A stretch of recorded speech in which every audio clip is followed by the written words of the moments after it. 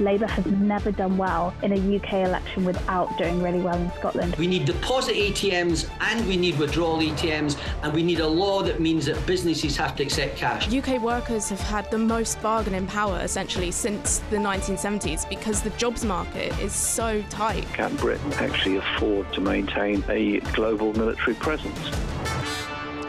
You're listening to Bloomberg UK Politics. I'm Ewan Potts. And I'm Stephen Carroll. Welcome to the programme. In a few minutes, we'll bring you our interview with the Shadow Business and Trade Secretary, Jonathan Reynolds. A fascinating conversation. We cover a whole load of topics, including the challenges facing local authorities and funding after what's happened to Birmingham City Council this week. We'll also dig into some of Labour's vision for the City of London and future relations with the European Union when it comes to trade as well. That's because Jonathan Reynolds is one of those people who's just picked up a bit of a new job in the recent reshuffles. Yeah, reshuffles from two top teams, both party leaders shuffling their top teams.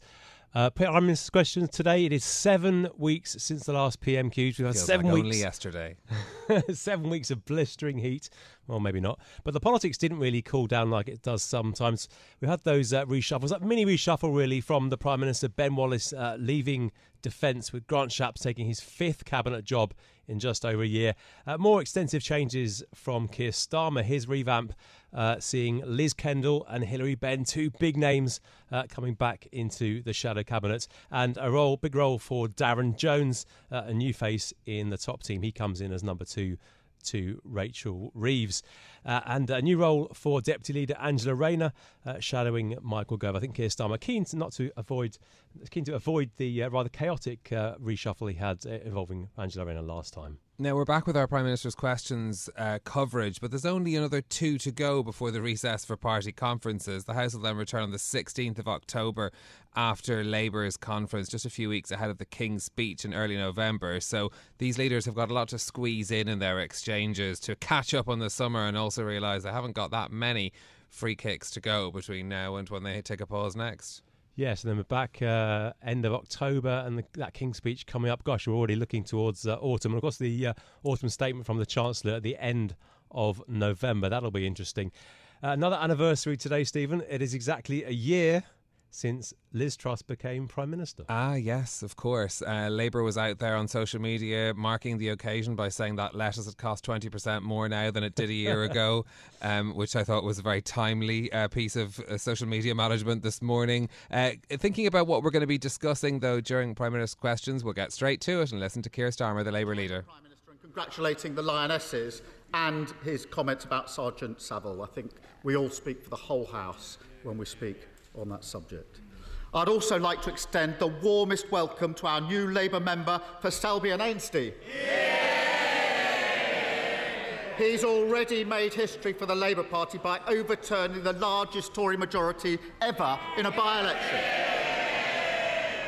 And I'd also welcome the honourable members for Uxbridge and South Ruislip, Somerton and Frome.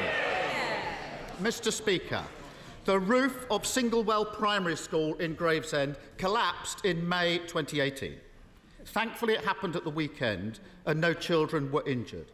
The concrete ceiling was deemed dangerous and liable to collapse, and everyone knew the problem existed in other schools.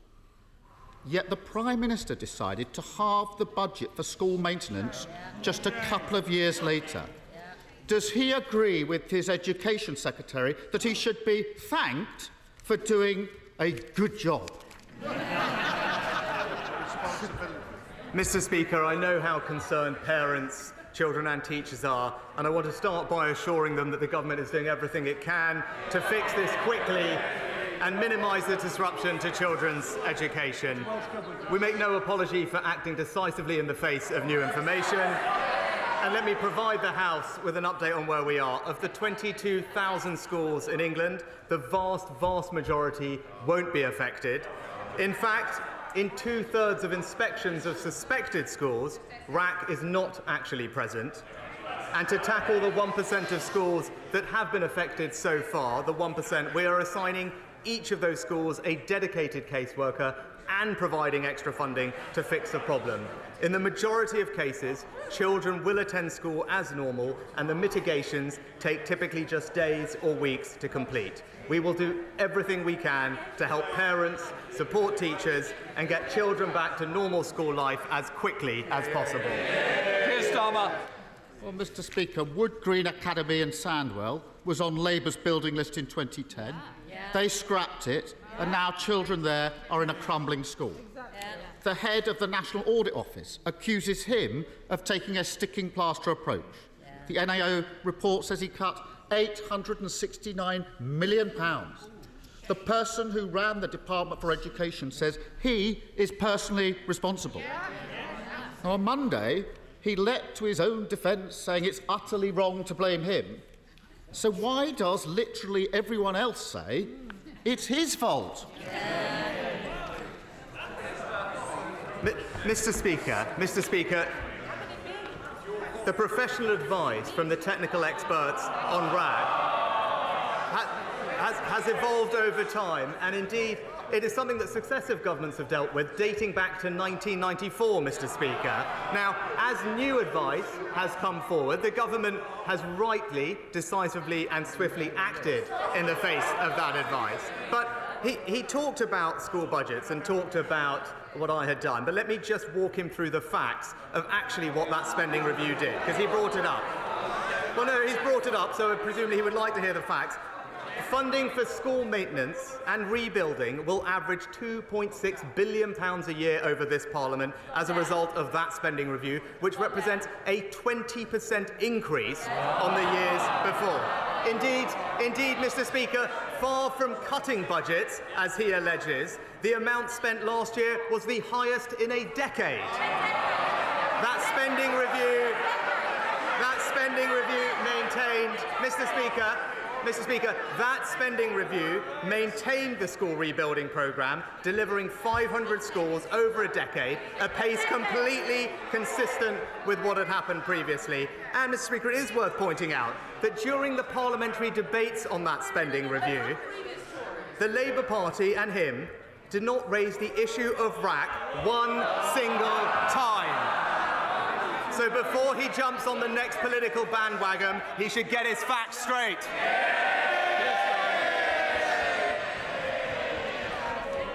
Mr. Speaker, Carmel College in Darlington was on the Labour's building list in 2010.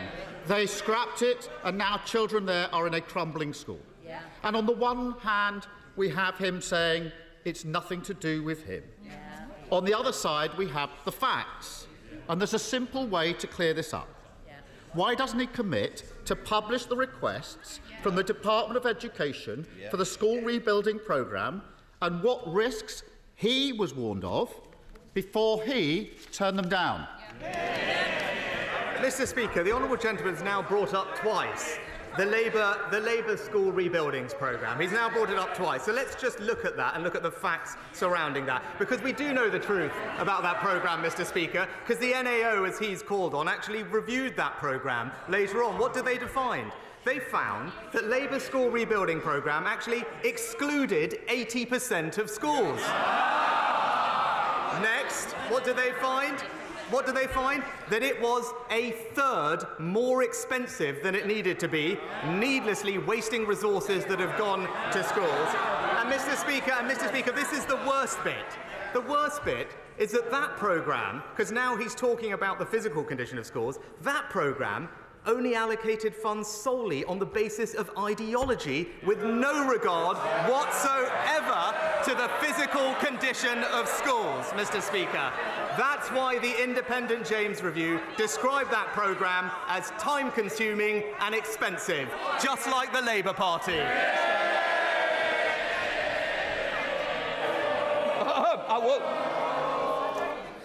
We don't want to start off with somebody leaving so early, because that's what's going to happen. Keir Starmer.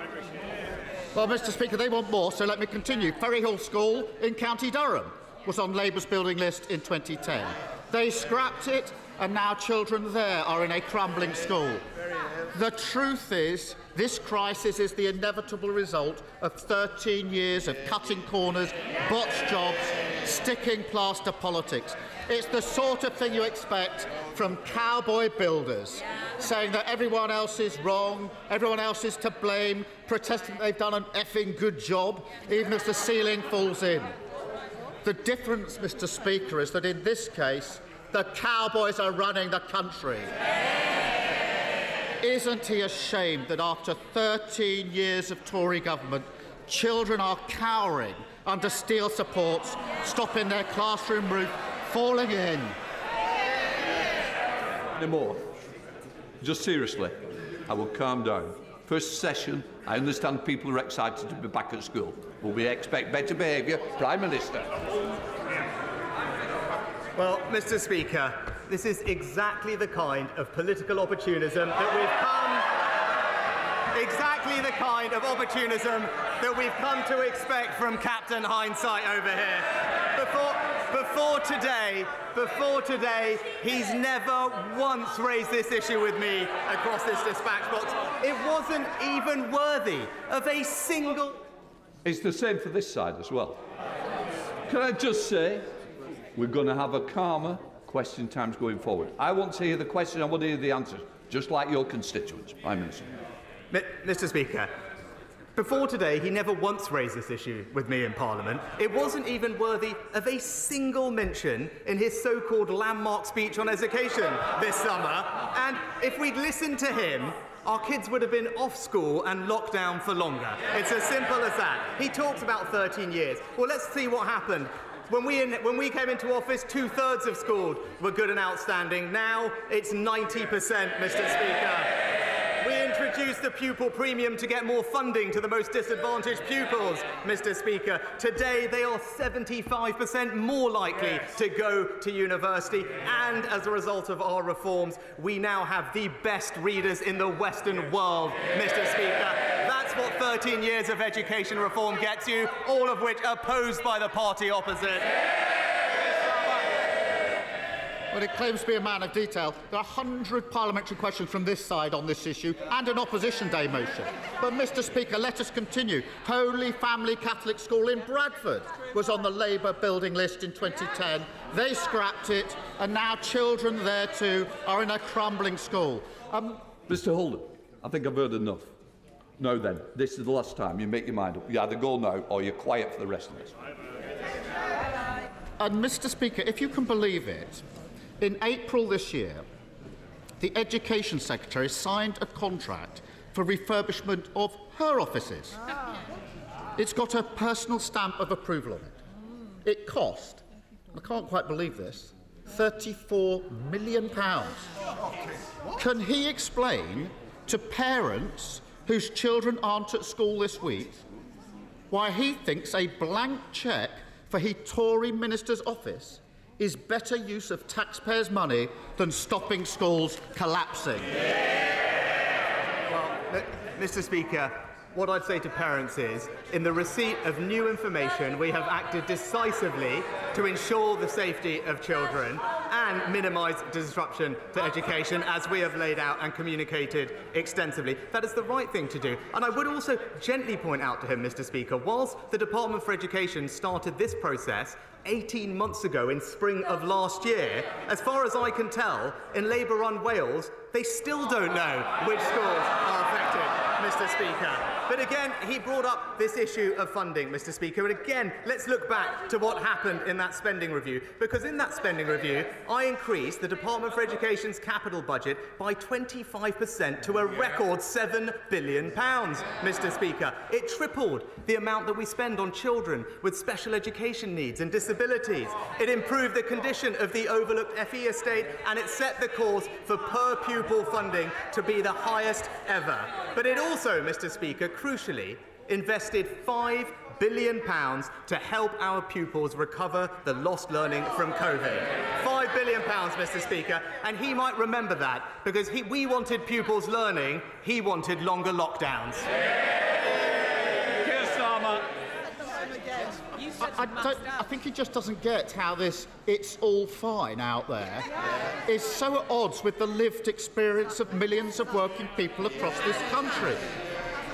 And, Mr. Speaker, let's go on. This is a long list. At least 6 schools in Essex were on Labour's building list in 2010. They scrapped them, and now children there are in crumbling schools. What he won't admit is the reason he cut these budgets, ignored the warnings, is quite simple. Just like he thought his tax rises were for other families to pay, He thinks his school cuts are for other families to endure. Doesn't it tell you everything you need to know? That he's happy to spend millions of taxpayers' money sprucing up Tory offices, billions to ensure there's no VAT on Tory school fees, but he won't lift a finger when it comes to protecting other people's schools, other people's safety, other people's children. Mr. Speaker, I know he comes here with these prepared scripts, but he hasn't listened to a single fact of 6 questions about the record amounts of funding going into schools, about the incredible reforms to education impacting the most disadvantaged children in our society, a record that we're rightly proud of. And yes, of course we can name the schools. That's because we are reacting to information and publishing that information, Mr. Speaker, so we know where the issues are, something that we're still waiting for by the Welsh Government in Wales. But Mr. Speaker, of course he wants to try and score political points of something that we are dealing with in the right and responsible way. But I do note that he has not mentioned a single other thing that has happened since we last met across these dispatch boxes, Mr. Speaker. He talked about hard-working families across Britain, but what's happened? Energy bills, down, Mr. Speaker. What's happened to inflation? Down, Mr. Speaker. What's happened to small boat crossings? Down, Mr. Speaker. And when it comes, Mr. Speaker, to economic growth, what's happened? It's gone up, Mr. Speaker. He tried time and time again to talk down the British economy, but people weren't listening, thankfully. His entire economic narrative has been demolished, and the Conservatives are getting on delivering for Britain.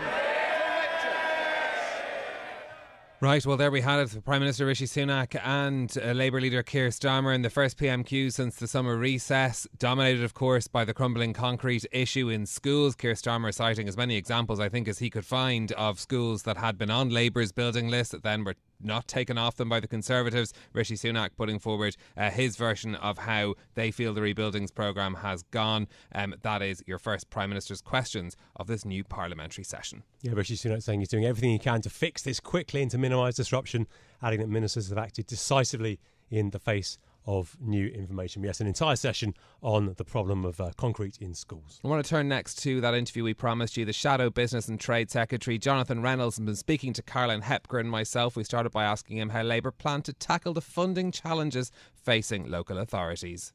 Well, the situation facing local authorities up and down the country is unfortunately similar to many public services in the UK right now, which is to say that the decisions of the last 13 years have come home to roost. And there are consequences of those. I mean, there is a specific issue people will be probably aware of with Birmingham around an equal pay claim that has come in. But the bottom line is that the funding for local authorities and the burden of that being put onto local taxation and council tax, which can never support the kind of statutory responsibilities councils have, particularly in the poorest areas of the country, is not a sustainable position. So specifically to Birmingham, there will obviously need to be the due process that happens when one of these notices is served, and usually that involves some kind of arrangement in terms of the difference in what can be raised in terms of capital funding. The rules will change around that, but you can't get away from the fact that this is not the first UK local authority that's been in this position, and there are many more that are potentially in a similar position. So it does require national attention from the government.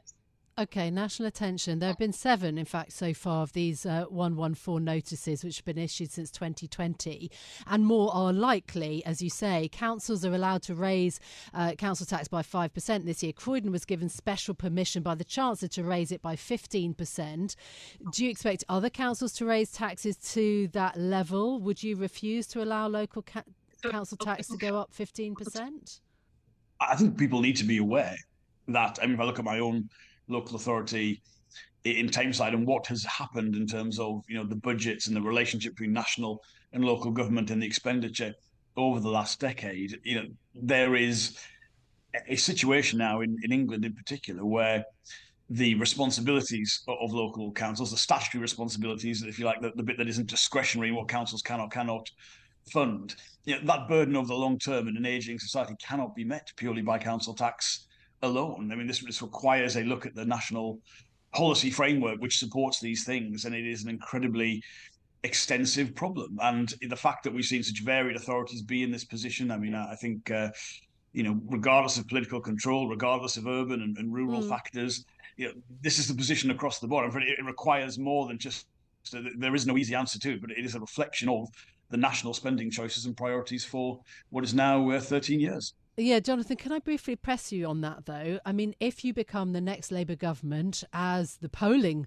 suggests, you would end up with councils having to increase council tax. Would you allow council tax to go up by that sort of amount? And, these are deep-seated issues for councils. We see that the problem in this position is that, first of all, we haven't had the remaining fiscal events of this Parliament. We don't know effectively the overall envelope to set those decisions within. And I'm afraid if I answered one question relating to public services, there would just be a whole range of other questions, whether that's the health service, education, the criminal justice system, the courts, because there are so many problems across the board in the UK right now. And obviously for my job, now doing business and trade in the shadow cabinet, often what I have to return to is the fact that if you look at the rate of growth in the UK since 2010, if you look at what's happened to productivity for wages, until you address the fact that the economy is not growing in the UK as strongly as it needs to meet the aspirations of the British people, these questions will be incredibly difficult to answer, because we are simply in a position now where, for many of my constituents and voters around the country, they look at it and say, well, look, our taxes are already high, our public services aren't very good, but at the heart of that, it is the low growth, low productivity economy that we have had. That's the point that the former Bank of England policymaker Michael Saunders made to us earlier this week. He says we're in for more persistently low growth and low living standards unless public investment increases. He says it's been a political choice in the Conservative government. The Labour Party wants to make a different choice. How do you do it under the current budget rules? Well, first of all, there are parts of our plans, what we call the Green Prosperity Plan, which is about greater public investment to realise the maximum economic opportunities of net zero. Now, I always am keen to stress that is about leveraging in a much greater amount of private investment. It is a specific ambition from the party. We're in a slightly strange position, to be honest, because we've seen over the last few months, there have been obviously some announcements from the government, particularly the Tata announcement around the gigafactory for the automotive sector, that have involved a significant public subsidy, yet the government kind of tries to deny the fact that this has occurred. So it's not that there's a complete rejection of that from the government side, but the fact is, if we want to recognise the environment we're in, particularly since the Inflation Reduction Act in the US, there has to be a more compelling offer to make sure the kind of investments we want to see come to the UK. I would also say, though, it's not just about greater public investment, because the number one request I get from businesses in this country is, first of all, for a greater degree of stability, in our industrial strategy plans, and particularly having an institutional strength and independence to our new Industrial Strategy Council is part of that. But also there are things that need to happen that aren't about greater government spending. I mean, the planning system has become a big dividing line between ourselves and the government, both for homes and for infrastructure. We've got our changes to the apprenticeship levy to give businesses more flexibility, because the skills challenges and labour market challenges in the UK are very, very evident right now. Making Brexit work and how we intend to improve that trading relationship with the EU is a part of that as well. So yes, we have an ambition for a greater amount of public investment to increase the overall quantum of private investment in the economy. But there are changes as well that we intend that aren't just about spending money. Yeah, and Keir Starmer has talked about this and pledged, two things in particular: to secure the highest sustained growth in the G7 and complete, as you say, the shift to clean power by 2030. The thing is, it requires the backing of business, as you say, business investment. What do you think, Jonathan, is the most important policy that's actually going to mobilise business to reach what are incredibly stretching goals? They're ambitious, but we should be ambitious, and we should bring to this debate a recognition, yes, of the position the UK is in at present, but also some optimism for the future. And that's the balance we always try and strike. I'm tempted to say, in response to your question, it doesn't sound very glamorous, but political stability is the number one thing that businesses ask any incoming government for, and they can clearly, I think, see that we will be able to offer that to a far greater degree than the incumbent government. But I actually think probably at the heart of what is the key policy for us, it is that industrial strategy and our clear ambitions, but also how we would go about doing that. Because ultimately, stability comes not just from warm words from politicians, it comes from how you will put into place those long-term plans and give people confidence that they won't change overnight. And that is exactly what our plans are intended to do. No, absolutely. And industrial strategy, I suspect a lot of the business leaders that we speak to, they will be delighted to hear that phrase. And yet, industrial strategy is a huge waterfront of potential policies. Tell us about one or two. Well, first of all, I'd ask people to download and read our document, which we published at time of Labour Party conference last year. But essentially, that is the most interesting bits, I think, of that policy document. First of all, how we will do that, how there will be an independence and strength to the plans that we put forward. We see the Industrial Strategy Council operating on a similar model to how, for instance, that the Committee on Climate Change or the OBR function in British public life.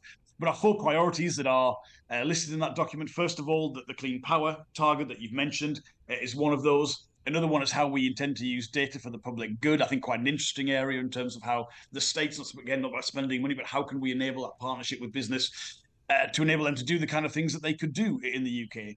We have the challenge of improving the care sector in an ageing society as part of that, and the recognition there's got to be more attention for greater national resilience following the pandemic and the energy crisis, and all of our plans are related around that. But I would say any country needs an explicit industrial strategy, because I hear time and time again that people, to be honest, don't really know what the UK is trying to do or wants to be these days. And I think the position the government's got to, which is now they're saying, yes, we have had an industrial strategy, then cancelled it, then sort of brought it back. Their line is now they have it, but they don't have it explicitly. Well, look, the whole point of having an industrial strategy is to explicitly communicate to business how you see that partnership and what the priorities of the government are and how you will maintain. I mean, I've seen so many areas where even if the government has done interesting things over the last 13 years, it simply hasn't had any longevity. It's changed entirely, often within a calendar year of being announced. And when you look at the investment timescales and frameworks and what other countries are offering, that is simply not going to cut it in the world we're in right now. We recognise that. That is the number one thing, as I say, that businesses raise with us, and trying to rectify that and give them some confidence in the future is what that strategy is about. Well, speaking of that confidence, when we think about the concerns around regulation, is the UK getting the balance right when it comes to how regulators are operating? I'm thinking about the CMA and the criticism it faced over the Microsoft Activision deal. The UK is now trying to be a regulator, a relatively small regulator, dealing with the world's biggest companies after Brexit. Will Labour plan to strengthen those regulators? Well, let me talk specifically, first of all, about the CMA and competition, because I do think part of a healthy regulatory system is, a healthy competition framework, and that obviously isn't always to the interests or the ease of incumbents in a market. But I think we all recognise that the economy as a whole benefits from making sure we have that competitive framework in place. And I think specifically around Microsoft, the CMA have done the right thing in the activity and the decisions that they have made. Your wider question about does the UK, how do we get the balance at the minute between the various objectives around economic growth and sound regulation that we would want to see? I think, to be honest, at the minute, no, we don't always get that right. I think there is at times a lack of a recognition of the aggregate impact of different government departments and different regulators and what they are doing. I mean, I'll give you a specific example. I think if you look at how some of the changes around kind of recycling and environmental regulation has been handled, there's a sense from businesses operating in the UK that one part of government does something and other parts of government simply have no regard for how that fits into their own plans and how that is operating. And I think that the effectiveness of a working industrial strategy is not to try and control the departments from the business department. You wouldn't want any business secretary doing that, but you've got to coordinate that ambition. You've got to have a heed to your overall competitive position. And I think at the minute, there's a sense from businesses that balance isn't right at the moment. But not so much that they want that burden fundamentally changed, but they do want to understand and appreciate that the government is willing to listen, regulators are willing to listen as to what that picture means for them and their business models. OK, financial services in the UK is a massive export, a tax and jobs generator. At the moment makes up, depends who you speak to, 8% of UK economic output. The City UK puts it at 10%. Does finance play too big a role in the UK economy? If you guys got, as the Labour Party, 13 years in office, as the Conservatives have done, what could I expect, sitting in the City of London, to be the size of this industry at the end of those 13 years? Well, people may know I was the Shadow City Minister. I think I was one of Labour's longest serving Shadow City Ministers. So it's a sector I'm greatly familiar with, and I have always rejected any kind of what I would call the false argument that maybe there's some sort of tension between the city and the financial sector and what I think some people sometimes think of or may call the real economy. Somehow that there's the manufacturing sector and making things, and the city's doing something else. I mean, if you look, what do we mean by the city? We're talking about pensions, we're talking about the insurance sector, we're talking about banking. These are all services that directly relate to every part of the UK and every part of the economy there. So it's, of course, it's a huge strength of the UK economy, something that we value and wish to see continuing to thrive. There are, of course, challenges that have come in the main from Brexit, but also from competition from other places. So I don't think anyone can give an explicit, claim as to what the overall size of that would be. But we would want, of course, the UK to continue to be and London to be a leading financial sector and making the most of what we hope will be new opportunities, particularly coming from the East in terms of how those economies are evolving and the kind of services that they would want to be. But financial services, we export more financial services out of the UK than anything else, basically. Forget about manufacturing. Financial services exports are the lion's share, really, of what we do. Should that remain that way? Well, of course it should remain that way because it's a huge strength and competitive advantage of the UK. But what I'm stressing is I don't see any kind of tension between wanting any part of the British economy to succeed, or if you want to see one part of that economy succeed, that it is to the cost of anything else. And I think the strength of any economy is making sure the policies are in place to compete on a global level as best you can across the board. And I think it would be a tragedy for the UK if we didn't make the most of new opportunities around the world and continue the strength of our services exports, because it's something we do extremely well. You've recently acquired the trade portfolio. I'm wondering how you plan to improve trade relations with the EU. You'll have the review of the TCA coming up in the lifetime of the next government, and there are more checks coming to be applied to incoming goods into Britain from early next year. That's going to be something that's going to add to costs. Well, we believe we can substantially improve that relationship. We think there are areas of mutual interest that we can negotiate in good faith with the EU that will see that relationship improved. I know there are some people who want us to reopen the whole debate. I would say to those people, that's not just some sort of political calculation, but I mean, look at the uncertainty and the impact of that uncertainty that came about following the referendum result on Brexit. I think we've genuinely, the best thing for the UK is cracking on and improving that relationship rather than being locked in a forever argument as to what what's your priority in those conversations with the EU. Horizon. Yeah, the top priorities are the following four, which is rejoining Horizon, which I think I cannot understand the government's delay and reluctance to proceed with that, particularly following the Windsor Agreement. It is for an SBS agreement, a veterinary agreement on agriculture and food trade between ourselves and the single market. It is 30 for the mutual recognition, professional qualifications, again, as you said, in a services-based economy, a huge gain potentially for us there. And finally, not revisiting freedom of movement, of course, but a labour mobility arrangement, particularly around the creative sector, where there have been huge limitations put on, for instance, people touring in the European Union because of the agreement that was reached and the TCA as it stands. These are all genuinely ways in which we could vastly improve our trading position with the European Union and also be of mutual interest to the other side. And that's why they're such priorities for us. Okay. How worried are you about the pace of grid connection? How big a problem is it for UK PLC connection to the power grid?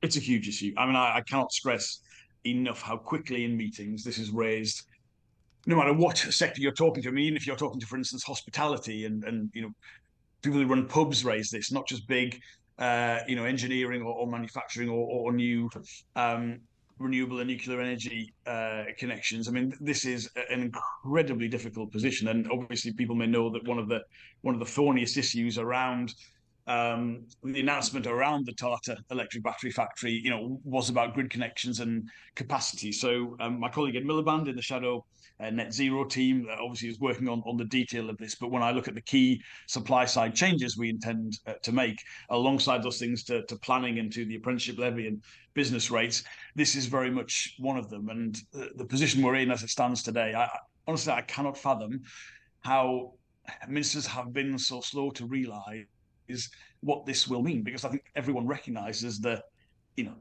not just in terms of the transition in energy supply, but what that means in terms of grid connections, but also for industry, for new homes, how we will need to change domestic heating. Greater degree of electrification has always had to play a major role in that. It comes up quite honestly in the top 3 issues that businesses raise. Just finally, if we can, Jonathan Reynolds, we're looking ahead towards party conference, Caesar. I'm wondering, what's the big idea for the Labour Party going into this conference?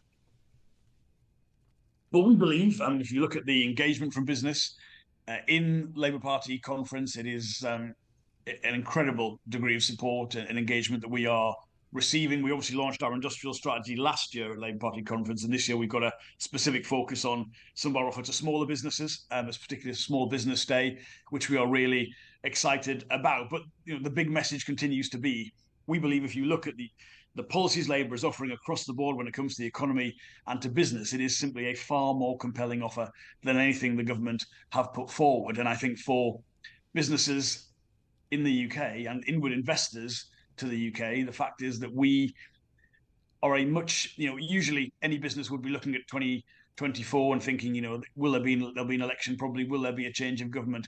The risk premium for most businesses is a continuation of the Conservative government rather than a change to the Labour Party. And we've worked very hard at that, but obviously we need to continue to not be complacent, to continue that work, to work on the detail, which is so important in making these policies work. And we'll absolutely be continuing to do that. That was the Shadow Business and Trade Secretary Jonathan Reynolds speaking to Caroline Hepker and I a little bit earlier as well. Lots of detail in there about Labour's plans if they are successful at the next election. Yeah, something's also going to be a problem for Labour as well as the Conservatives is the cash or lack of cash available to spend in the next couple of years. Bloomberg scooped today that says that market assumptions for interest rates are roughly a percentage point higher than they were back in March, and that means there is much less money going forward. Oh, fun. That's it from us for today. If you like the programme, don't forget to subscribe, give it 5 stars so other people can find it on Apple Podcasts, Spotify or wherever you listen. This episode was produced by James Wilcock and Jack Ryan, and our audio engineer was Mariful Hussain. I'm Ewan Potts. And I'm Stephen Carroll. We'll be back with more tomorrow. This is Bloomberg. Bloomberg UK Politics. Listen weekdays at noon on DAB Digital Radio in London.